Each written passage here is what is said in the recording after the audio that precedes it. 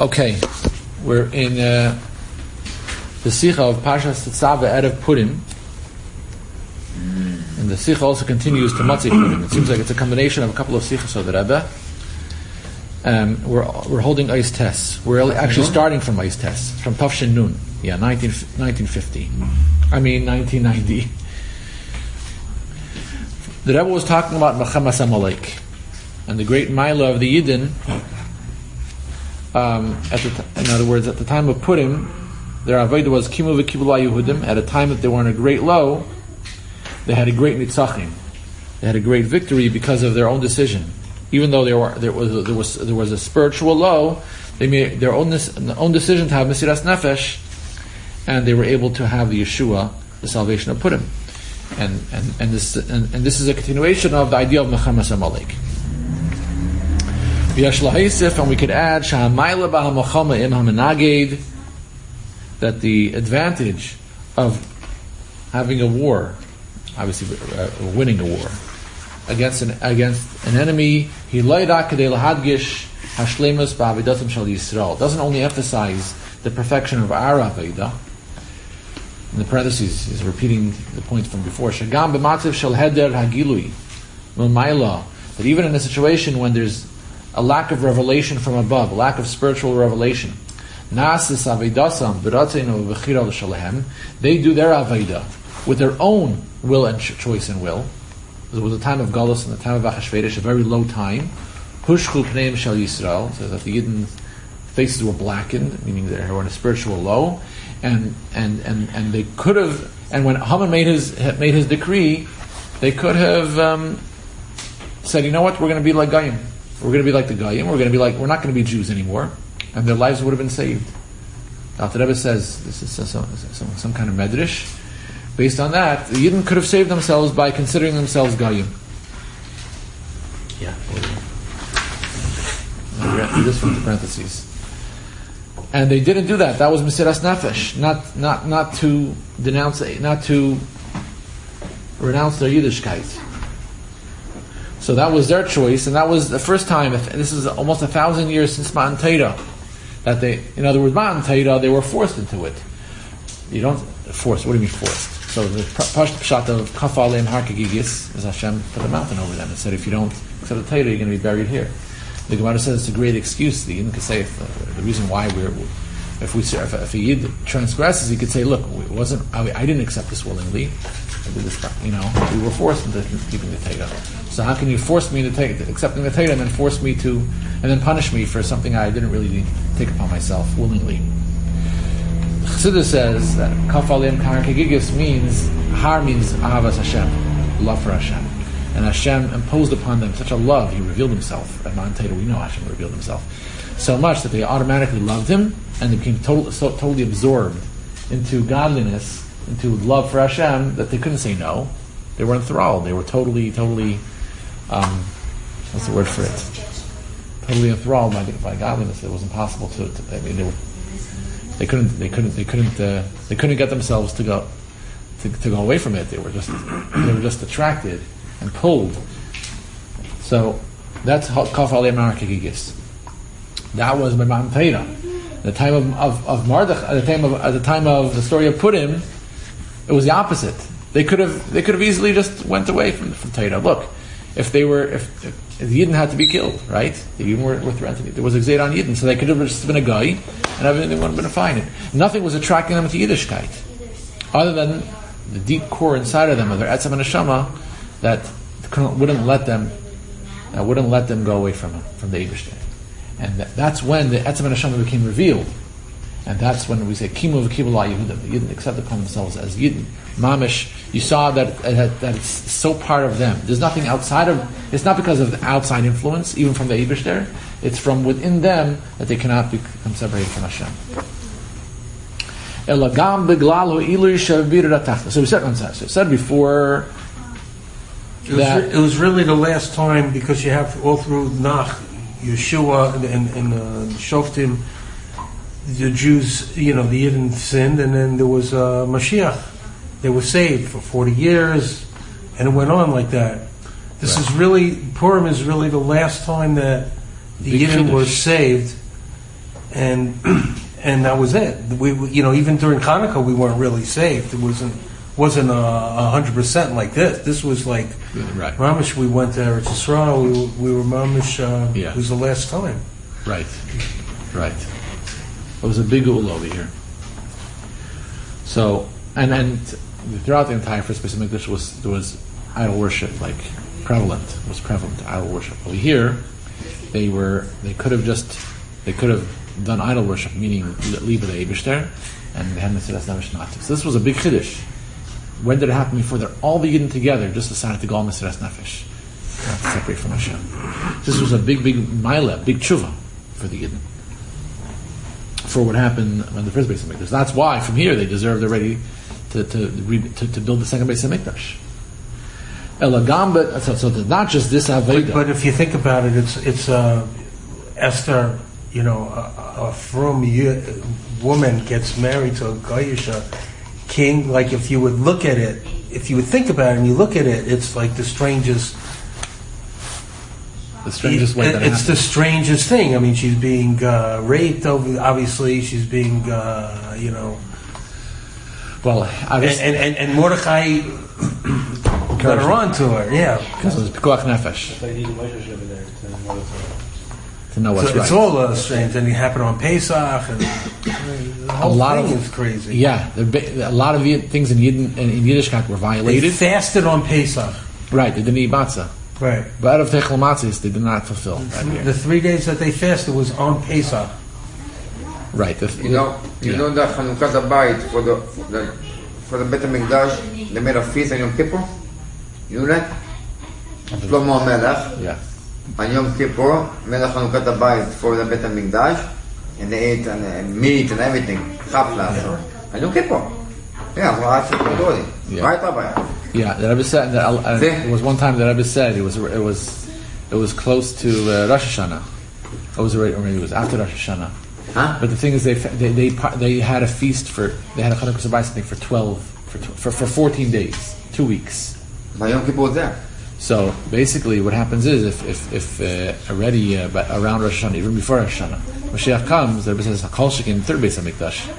The dedication of third Beis Hamikdash will push off the fasting in Yom Kippur. So we're going to have to fast this year. If it's, but it's things that don't make sense. That Yom Kippur you would eat, and Shlomo HaMelech did a feast. He learned out that Beis Hamikdash, the Simcha of the Beis Hamikdash overpowers the fasting of Yom Kippur, or maybe even it atones for that. Without even fasting, you get atoned already just for the Beis Hamikdash itself. If you look at the Megillah, we're going to see this. We're going to see this soon. If you look at the Megillah, you read the Gemara that you know that. What? I'm sorry, that Shlomo HaMelech ate Yom Kippur. Yeah. Which Masechta?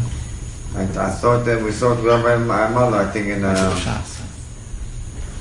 Recently? No, Psachim. I think he showed us like 2 or 3 years ago. Wow. Psachim. If you look at the Megillah, read the Megillah, take a few steps back and pretend like you're fresh. Pretend like you're learning, you're seeing this Yiddishkeit new, and this Purim, the Megillah is new, and it was the days of Achashverosh, the 3rd year of his kingdom, and he became established, and he decided to make a feast for his ministers, 180 days, with showing off his wealth, and then he made a party for 7 days for all the people, other people from Shushan, and also describing all the elaborate drapery and couches and all that. 6 months party. Then he sends for his wife, this lady Vashti. She doesn't come. Then he makes a whole court case, a whole court case. I mean, nothing else to do. This is like a history book. Compared to Chumash and Nevi'im, what do you have? Chumash, Hashem spoke to Moshe saying, right? Even the first pasuk, Bereshis bara Elikim, Hashem created the world. Everything is commandments from Hashem. Hashem said this. Hashem did this. Hashem brought a mabul. Everything is about the Eibishter. Read the Nevi'im. The Eibishter spoke to the Navi saying this and this and that. Everything here, the story of Megillah is a history book. Finally, somewhere in Perek Beis, Ish Yehudi Haya, there was a Jew. There was a Jew. His name was Mordechai. And then it was so his cousin Esther was a great candidate to be queen. And then the whole Seder of Achashverosh, this like animal of a human being, how he chooses a queen. The whole Seder, and it describes it in detail, and how Esther ended up being chosen. And then as it goes along, you start seeing the involvement of Yid more. It doesn't say once about the Eibishter, that the Eibishter was involved in this whole thing. It's all about a story that happened to be involved, and it turned out to be great for the Jews. They lucked out. They lucked out, yeah. That's the idea of the Megillah of it's such a concealment. In other words, it reflects that time. It was a time of a low, it was a dark time, and the Megillah is written that way. It's written to describe a low time where you don't see the Eibishter. So it was purposely like that, as we'll see. Anyway, so till now you see the Maila of Yidden, how they battled, just like they battled Amalek, so too they battled Amalek in the time of Purim, and it brought out their Maila within themselves. Their true quality only became revealed because of the opposition of Amalek and Haman in his time. Ella, but there's another advantage. Gam beglalo ilu yisha birra tachtin.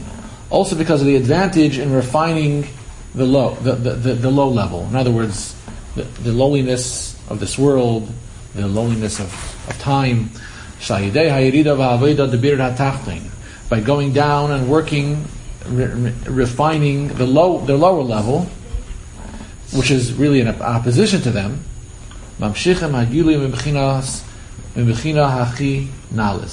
They draw down the highest revelation. Its very essence.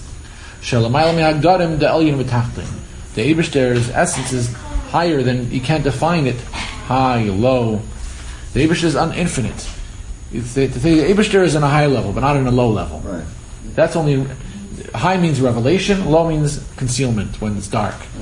The Eibishter doesn't depend on being revealed. The Eibishter is everywhere. Unlimited, up or down, unlimited. Wherever you go up or down, you'll never catch me. It's like that's what it says. Right. Like everywhere you want, it's unlimited to any direction. Right. Only by activating that level of godliness, his very essence, the very essence of godliness, are you able to accomplish the refinement and the transformation of the low level. Not only to force it, to subdue it, in order to be victorious over it. I got you down, I won you.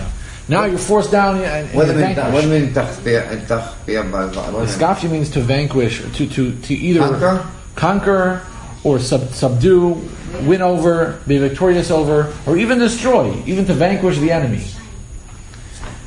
Because Elagam is hapchech hashechel anahira, but to transform the enemy, the darkness, to light.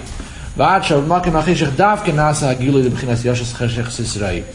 even in the place of darkness, you have the revelation, the highest revelation, that the Eibush, there's a passage that says Yashas Cheshech Sisrei, that it's in Tehillim, that he places his hiddenness in darkness. In other words, the highest revelation of godliness, which can't be revealed, in darkness. Where do you find it? In darkness. Right. It's the highest level. You can find it over there in darkness. When you go down to the darkness and you turn it around, you deal with it, and you bring out the best of it, and you use it to assist kedusha. Then that's how you reveal Hashem's true essence. Because how could it be that darkness, the opposition of kedusha, is helping kedusha? Right. It's not just because you did it. How did you do it? You can't do it. If it's not possible, if it's an enemy is an enemy. Is darkness considered the Amalek or not? Amalek? Choshech and Amalek? When you turn around, you take Amalek out, no? It's like Google it. Anything like that or no? Yeah. Now it's complicated, because look, in the story of Purim, what happened? Haman was transformed. Haman was killed. But the effects of Haman, as we'll see, this is part of what we're learning now, the effects of Haman, what he did was transformed. For example, the tree that he wanted to destroy, Mordechai destroyed him.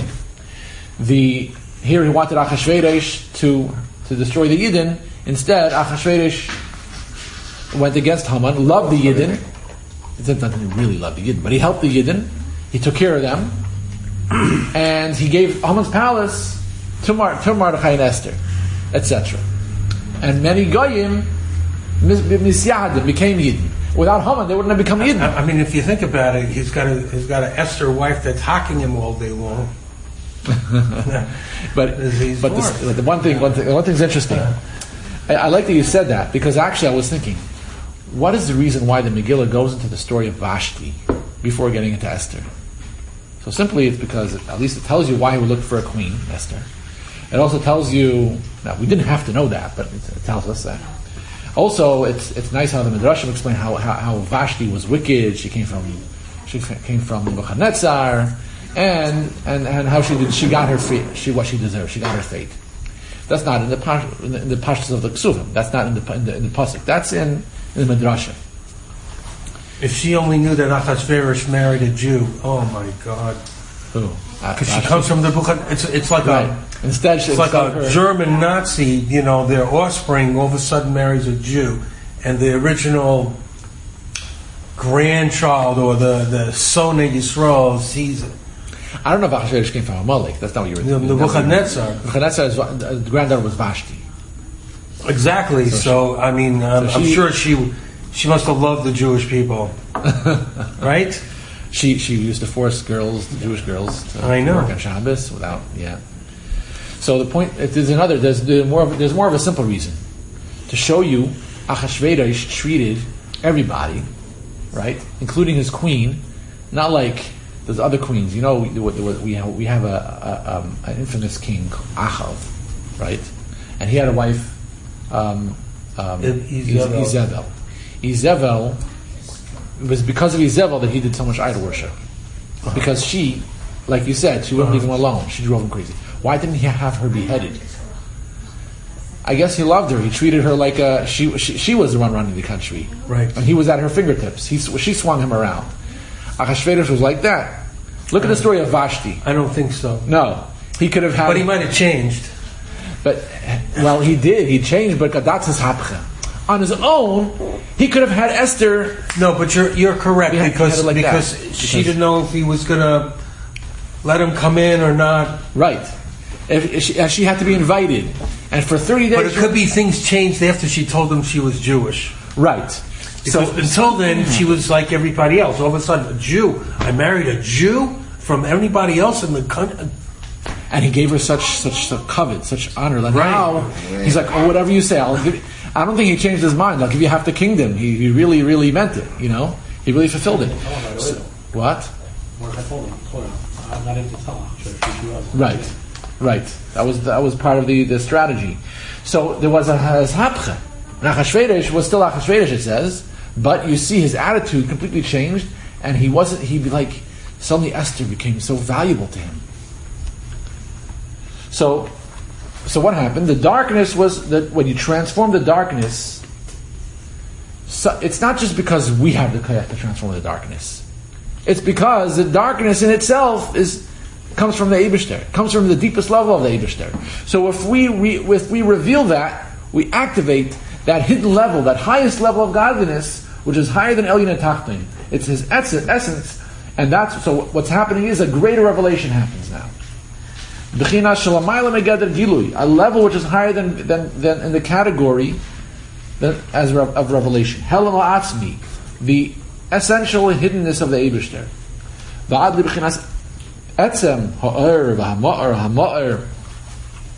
Till the very essence of the light and even the luminary itself. Until the very essence of the Eibishter is revealed in this this darkness, transforming the darkness. Because that's where darkness came from. If you think about it, how could darkness get created? Nothing could get created without the Eibishter. The Eibishter created darkness. How is it the Eibishter created it, and it doesn't reveal the Eibishter? It's because the Eibishter is infinite, and the Eibishter is able to. The Eibishter. There's two explanations. One explanation is the Eibishter is infinite, and he's able to create something without you seeing that it's being created by him. Something which doesn't reflect his godliness or his presence at all. Him as a source. It doesn't reveal him as a source. The deeper reason is behind that. There's a deeper reason. The very fact that the Eibishter created it in a way that can reveal Him shows that the Eibishter is not limited to His revelation. In other words, the Eibishter is higher than revelation, and that's what you see. If a Yid comes and proves that this darkness really came from Hashem, it shows you that the Eibishter is higher than revelation. Why? Something came from Hashem without revealing godliness. But you just proved, as a Yid, because you have the power to do that, you have just proven that this darkness, you've unleashed the source that created this darkness to reveal how it's coming from the Eibishter. I'll tell you something, I don't understand the whole thing about creating darkness, because if you do nothing, it's dark. Only if you do something, then it's not dark. No, you come to a situation. It's normal that it's dark because there's no lights. If there's no lights, there's no sun, there's nothing. It's dark. He wants from any situation, like the father happened to his kid right now, he's in darkness, right? I understand that. I'm saying because he mentioned the creation of darkness, which I never understood. What's the creation of darkness? Because if you do nothing, it's dark. Okay, so let's have a little Chassidus class. Before the world was created, right? Before anything of the world was created, before any Shtashlos, any of the series of events to create the world, right? There was just the Eibishter himself. Yeah. Where he came from, nobody knows. Eibishter. He was revealed, but who was he revealed to? Himself. So there was no revelation either. There was just the Eibishter. He doesn't need revelation. The whole concept of revelation doesn't exist. Then the Eibishter decided, you know what? I want to create a world, and eventually it'll come a point when this world will be a dwelling place for me. Meaning like this, I'm going to create something else, another being, to a point where it's not just another being, but it's a being that really, really only feels itself, doesn't know of me, and then in that stranger thing that thinks that it's something for itself, I'm going to reveal myself again.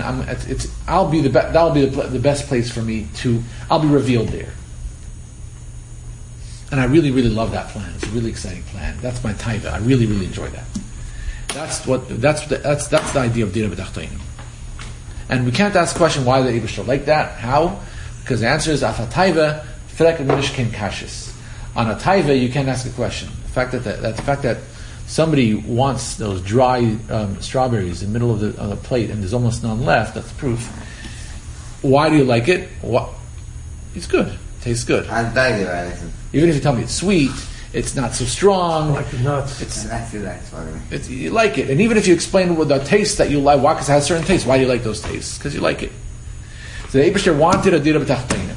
Tachtonim didn't exist before. The Eibishter made Tachtonim. In other words, made another Metzias, another existence that's so low that it doesn't even feel him. And then, eventually, that becomes his dwelling place. Okay? How did he do it? By sending down parts of him to do some work over there to fix it up, and those parts of him are us Jews. And that's why, on one hand, we have a neshama which comes from his very essence. On the other hand, we're in a body, just like a Geisha body, Lahavdil, that had to be Atav Chatanu. It was chosen because it was similar to the Geisha bodies, and so therefore the body is part of this low physical material world, and the soul is from Hashem's very essence, and put both together so that with a special system, so that we could accomplish Dira B'Tachtonim.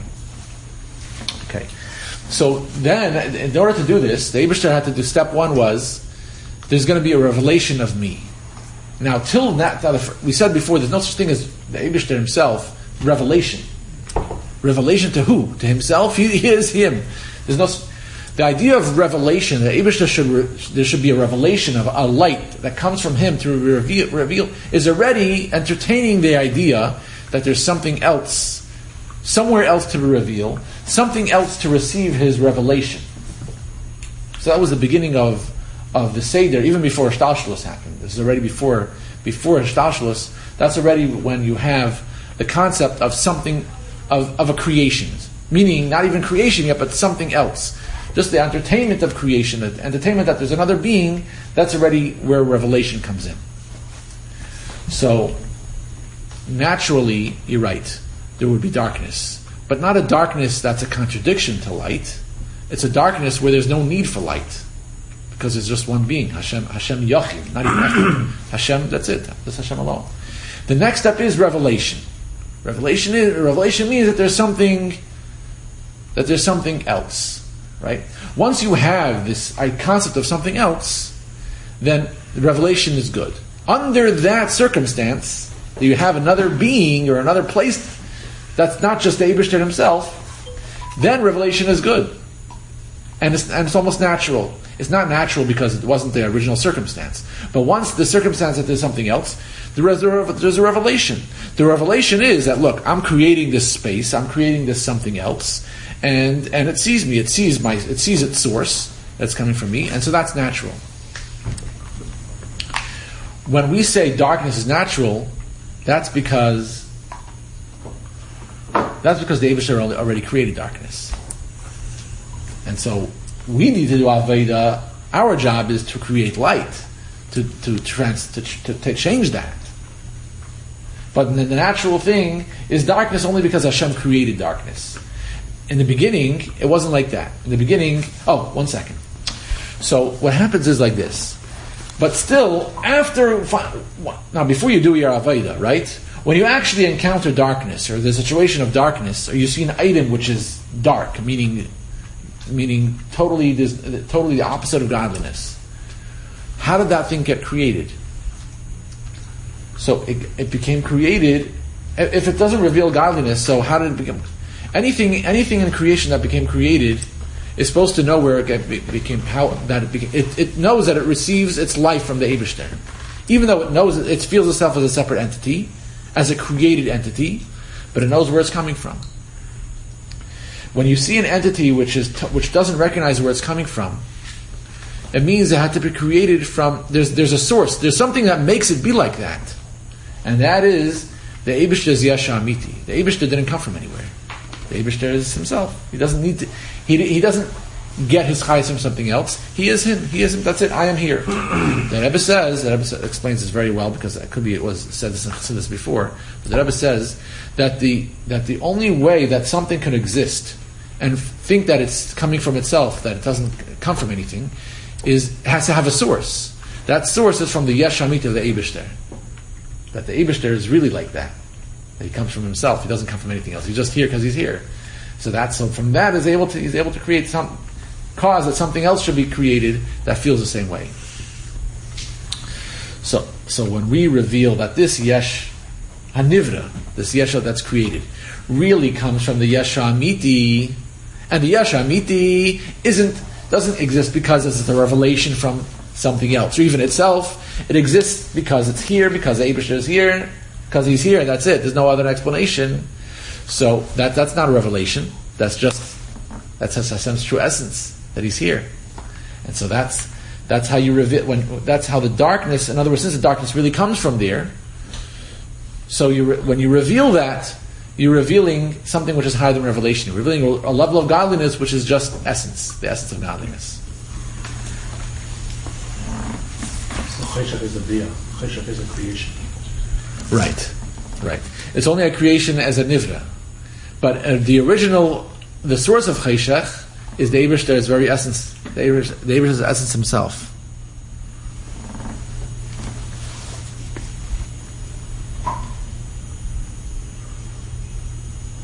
Okay, you understand? But it's trying. Cheshach they really felt that Cheshach was real. They felt that Cheshach was something, right? Is that one of the examples? That's a mamashas. That was a mamashas. Yeah. Cheshach is not just something that is missing light. Cheshach is actually something. Yeah, it says there's two types of Cheshach. Cheshach is not just missing light, but it's a mamashas. Ultimately, it's because it's really a lack of revelation of godliness. But the effect is that in other words, the way it behaves is that it's something. It actually acts like it's something. What happens is you still by revealing light, you're still able to dispel, change it, transform it, to positive.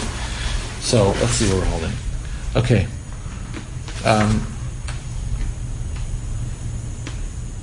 So let's just do it. because we wanted to cover a little bit more ground. It's nothing like we had in mind. This continues. I got to be some. What time you want to go to? So maybe just for another 2 minutes. Instead of learning it inside, for now, I'll show you it outside. The Rebbe says that this is hinted in the Megillas Esther. The Gemara asks, where does the name Esther come from? So the Gemara answers, it's from the pasuk V'anechi haster aster panei b'yemahu. It's in the pasuk in Vayelech. It's referring to the klolis, the teichacha and Parshas Kisavai, right? And that I will conceal my face then. In other words, Esther hints on concealment, the concealment of godliness. Now, you would think that that's a negative thing, but here we're talking about the transformation of that concealment. In the Megillah, you don't find Hashem's name once. Not any of the holy names, and not even any of the nicknames like Chanun, Verachum, any nice name that refers to the Eibishter. It's not there. It doesn't show any indication that there's someone who's causing these wonderful events to take place. And that's because it's coming from the Hashem's very essence. In other words, the fact that the Yidden won, and it looked like it appeared to be a natural course of events that caused the Yidden to win, it was the Eibishter transforming the nature and utilizing the politics and the circumstances in the Persian government, in Achashverosh's government, to in other words, the events that took place. Mordechai saw two guys, Bigsan and Seresh, fighting as the king. So he just told Esther, told the king. A few events that transpired, and that just worked out that the Yidden just had a great victory. And Esther was chosen as the queen. That was just a natural thing. And all that was why was it natural? Showing that even in the darkness of Yimei Achashverosh, that it gets into that, the days of Achashverosh, where it was darkness, in the workings of the government, the Eibishter utilized it to bring a victory for the Yidden. And that comes from Hashem's very essence. It wasn't a revelation of godliness that suddenly made caused all kinds of miracles in the Yidden world. It was the nature was the Eibishter shaped out the nature in benefit of the Yidden, which is a greater chiddush. Because in other words, nature, the darkness, was used for the Yidden's victory, and and just to bring out the point, because now it's the Sunday before Purim, the Mashiach before Purim, so that the purpose. One of the points that I want to bring out in this year is the connection between the story of Purim and Mashiach, and that is the idea of Hishapcha, transforming, taking the darkness and the nature and transforming it and utilizing it for Kedusha. And that's why when Mashiach comes, it says all the Nevi'im and the Ksuvim will become batal. Doesn't mean they won't exist, but it means they won't be significant. They won't be important. There won't be a chiddush. There will be so much great light that you won't need them. But Chamisha Chamshei Torah will exist, and Megillas Esther will exist, and Teresh Peh, the halachas. The halachas of Teresh Peh will exist. Why Megillas Esther from all the Nevi'im and the Ksuvim? That's because in Megillah Megillah represents the idea of transforming darkness, and that's the need of Yemei Mashiach. Beautiful. Thank you. When things happen naturally, that's his alcohol.